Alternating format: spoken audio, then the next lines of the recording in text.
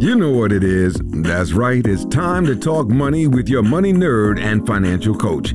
Now, tighten those purse strings and open those ears. It's the Money Talk with Tiff podcast. Hey everyone, and welcome to another episode of the Money Talk with Tiff podcast. So today I'm super excited because we are going to nerd out on something that I'm super excited to talk about. So today we have Kate Dorman on the line. Now, Kate is a licensed social worker and mental health professional. She is also a self-proclaimed personal finance nerd. After working for years as a mental health therapist, Kate now works with individuals and couples as a financial therapist.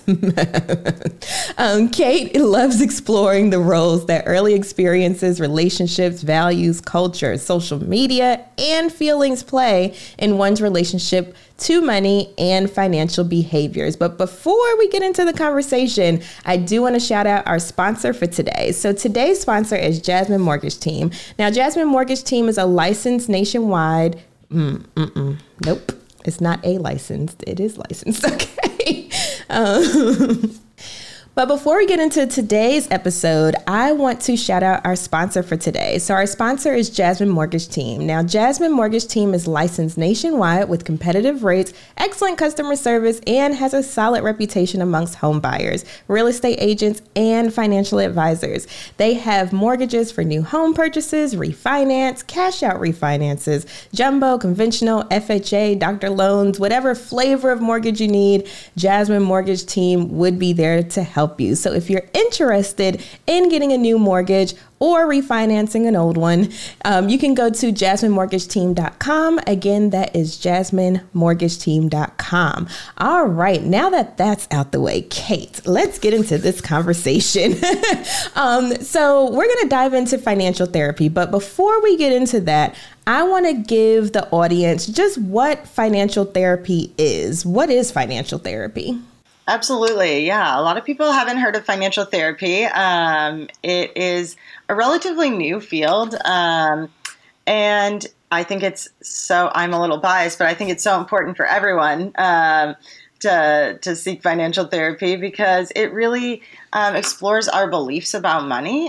We oftentimes think money is just numbers. And a lot of people, that's really intimidating because they are not good at math. They haven't used math since high school, or they feel frustrated by a budget and constrained by it. And really it is about the numbers, but also really it's about our feelings. And it's about our beliefs about money. And those beliefs are shaped by a lot of times our upbringing.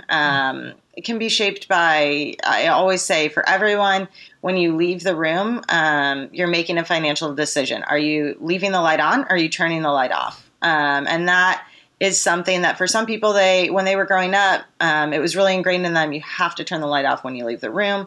And other people, it didn't matter. And so that right there, you're making financial decisions all the time. And, your upbringing, your beliefs all factor into that, those decisions. And our gender, our race, I said social media, age, so many things factor into our beliefs about money. And then that therefore kind of impacts our behaviors. And, I talk about this quite a bit on the podcast that money is an emotional thing. It's not really about the numbers. So now you hear it first from a professional that's been doing this for some time that is absolutely true. And it's funny that you mentioned the lights because my kids, I even get in trouble when I leave the lights on by accident because I have trained them so well to turn lights off. So sometimes they get on me. But anyway, I wanted to get in a little bit to, what type of things could encompass financial therapy? Like what type of people actively seek out this information or seek out this therapy? Because I know there's financial abuse and all types of other umbrellas too.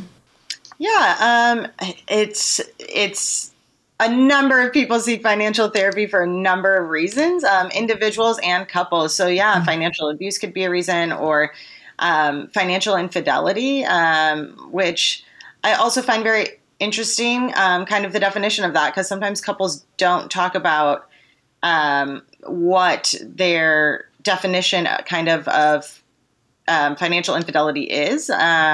So do I have to run every purchase by my partner? That might be a little excessive if I need to fill the, car up with some gas.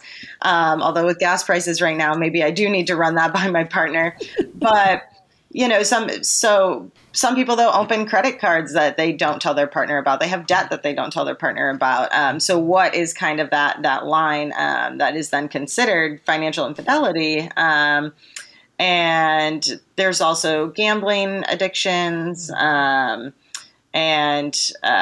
there's also people who are in a lot of debt and want to get out of debt. And they've kind of seen this cycle maybe where they get out of debt and then they get back into debt. They get out of debt and they get back into debt. And they just want to know, how do I not do that? They're really good at getting out of the debt, but they're also really good at getting back into the debt. So how can I once I get out of it, how can I move forward from there?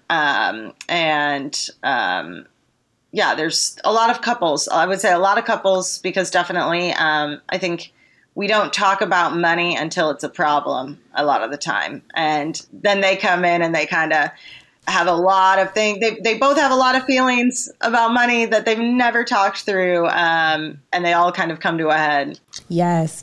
And, the statistics are out there that a lot of people break up or divorce. It doesn't even have to be a married couple, but if it's a long-term couple and they share money, a lot of times breakups and divorce happen because of money situations. And so if you were talking to a couple right now, like let's say, for instance, somebody's listening and is like, oh my gosh, this sounds like us. What are some things that you suggest that they should do in order to, kind of smooth over those hurdles? Like, what are some things they should be talking about together? Yeah, I think that a big one I would say is approach a conversation with each other with curiosity. So if you say, I want to go on this week-long vacation, and your partner says, no, we can't afford that. Instead of it immediately becoming an argument, how can you approach that with curiosity? Both people, I want to go on a vacation. The other partner, instead of immediately saying, no, we can't afford that, maybe they could say, what kind of vacation were you thinking about? Because there's a difference between going camping and flying to Europe. And there's a difference between a week-long vacation and a month-long vacation. So, approach that part with curiosity. And if the other person says, no, we can't afford that, ask, oh, why can't we afford that? Can we look at the numbers together? Can we, is there a way we can make it happen later in the year? Approach it with curiosity. Try to figure out, where is this person coming from? And to seek understanding, as opposed to trying to convince the other person of what you believe. Because you need to understand each other in order to be communicating. I absolutely love that. Understand each other in order to be communicating. Hashtag. But yeah, that is awesome. And I do love the concept of coming with curiosity versus like, I just want to be right and it's what I want to do. And, I don't care what, that type of mentality. Come like, well, so what do you suggest? Or, what are some ways we could work around this? I love that. So I kind of want to switch, because not everybody's in relationships. There are some singles out here. So when it comes to social media, because I thought that was interesting, and I know most of us are on social media. So what are some ways that social media kind of interferes with our money behaviors? Yeah, I definitely think it is very interesting that you kind of hit an age where you see everyone, I put that in quotes, everyone around me is getting married. Everyone is having kids. Everyone's buying a home, buying a new car. They're getting a raise. And, again, social media is really just what we put out into the world. And most people aren't posting on social media when they're laid off, and they're not putting on social media, I can't sleep at night because I'm so stressed about paying my rent or paying my car payment. We can't see those feelings that are going on. We just kind of see a snapshot, and that really impacts a lot of people. I work with some individuals who they know that where they're at financially, they should keep on the path that they're on. They're doing the right thing, but it is so hard not to let all that noise change their behavior. They're fighting it constantly. Every time they open an app, they see that somebody else has bought a house and now they want to buy a house, and they know that that's not, they're not at that point in their journey, but it does. I think there's that FOMO. FOMO definitely is a factor for people. Absolutely. And, hitting on what you said, I like to call like social media highlight reel because that's really what people post about, is like all the highlights that go on in their life. Now, me personally, I post the highlights and the lowlights because I feel like it's important that people know that, mental health is real, depression, anxiety, all of these things are real. And especially when you're an entrepreneur, it's extremely real. So, I make sure that people know that this is not all gumdrops and lollipops and roses. Like, this is like real life. And I feel like we need to have more of those conversations as well. And especially in this age of everybody becoming influencers or wanting to be influencers and really just doing things for the popularity versus, being themselves, if that makes sense. So I love what you said there. And also, if you look at the most popular accounts, it's pretty much like, people that are traveling the world or spending a lot of money or, have expensive things. And so that's what is being perpetuated and what people are getting in their minds, like, ooh, I want to live like this too. I want to do this too. And not saying that you can't, but, it all comes with planning and all that other stuff. So I'm glad that you put social media in your bio, because I feel like that was really important. And that's not something that I have talked about on the podcast, actually. And it's super important. Yeah, I think that social media really gives us a distorted view of kind of reality. And yeah, like you said, a lot of these influencers are traveling all over the world and they have new, beautiful, amazing clothes all the time that they're not paying for. And so then when we think we should have new, beautiful, amazing clothes and we should stay at a really nice hotel, we're paying for it. And so that's the big difference. And it is really difficult, even if you're not consciously having these thoughts, just seeing it as you scroll through your phone, it is impacting you. Absolutely. Absolutely. And then you have to realize that that's what these platforms are made for. Like, they're made to keep you on the platform. So if they see that, the people that have expensive things and traveling and stuff is keeping more people on the platform, then guess what? They're going to show more. And guess what else? They're getting paid on the back end. So, it's pretty interesting how social media and just digital marketing in general plays a role in how we feel about a lot of things in life, but especially our money. Now, I also want to talk about early experiences too, because I feel like for me, that's where a lot of my money behaviors came from. And not because, it was quote unquote good examples, but kind of I saw what I didn't want to do and then just kind of took a different route. So what are some early experiences that maybe we should be giving our kids, or maybe we should be aware of that we may have experienced that are shaping our money behaviors today? Yeah, I think that the number one, is talk with your kids about money, because I really think there's a lack of financial education in this country, which is definitely needs to be addressed. As well, though, there's such a taboo still on talking about money. And it's uncomfortable to talk about with friends and even family and partners. And I think if money was never talked about in your home, or if it was only ever argued about, then those are kind of some things that you'll carry with you into adulthood. I don't even know how to talk about money, so I'm not going to talk about it. I'm going to avoid it at all costs. Mm-hmm. Or I've only heard people argue about it, so I'm either going to avoid talking about it, or I'm only going to know how to argue about it. So if you open that conversation with your kids, just little things, age appropriate, of course, or, if you have teenagers, invite them into the conversation.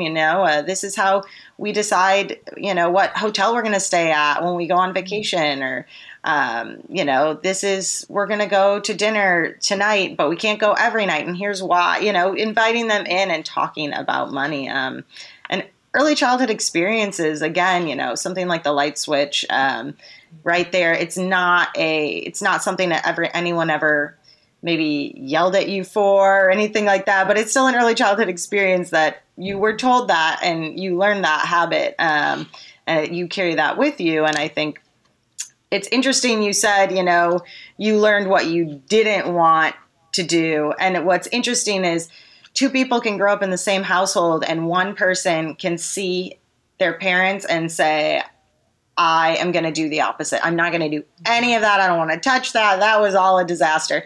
And then the other person can follow exactly in that path. There's also that unique, every person is their own individual and how they kind of internalize that, the lessons that they learn about money. Absolutely. Absolutely. I've learned that it's easier to go with the flow. So for instance, being that person like, well, I'm just going to follow exactly, what my upbringing stuff versus going against the flow, because you have to consciously your subconscious kicks in when you're going with the flow. But when you're going against the flow, you actually have to actively, go against it. And so I've learned that is the harder route, but in some cases it might be the best route. So anyway, with that being said, thank you so much for coming on the podcast today. Now, if people were interested in learning more about you or your practice, where could they find you? Yeah, you can find me at soundfinancialtherapy.com or on Instagram, Sound Financial Therapy. I like to post questions that couples can ask each other, and not even couples. You could ask a friend, a family member, ask yourself these questions that are just some conversation starters, and they really range from what is your credit score to, what did your, what do you think that your religion has taught you about money? Really just such a range, and I think it's a great way to kind of get the conversation started. Awesome. I'm going to follow you right now. So if you're interested, please go ahead and follow Katie and learn more about what she has going on, because this is so needed. And I feel like, I always feel like everybody needs therapy in general, but financial therapy also needs to be on your radar as well. So thank you so much, Kate, for coming on. And I hope you have a wonderful rest of your day. Thank you so much for having me. Thank you for listening, joining, and being a part of the Money Talk with Tiff podcast this week. You can check Tiff out every Thursday for a new Money Talk podcast. But if you just can't wait until next week, you can listen to previous podcast episodes at moneytalkwitht.com or follow Tiff on all social media platforms at Money Talk with T. Until next time, spend wise by spending less than you make. A word to the money wise is always sufficient.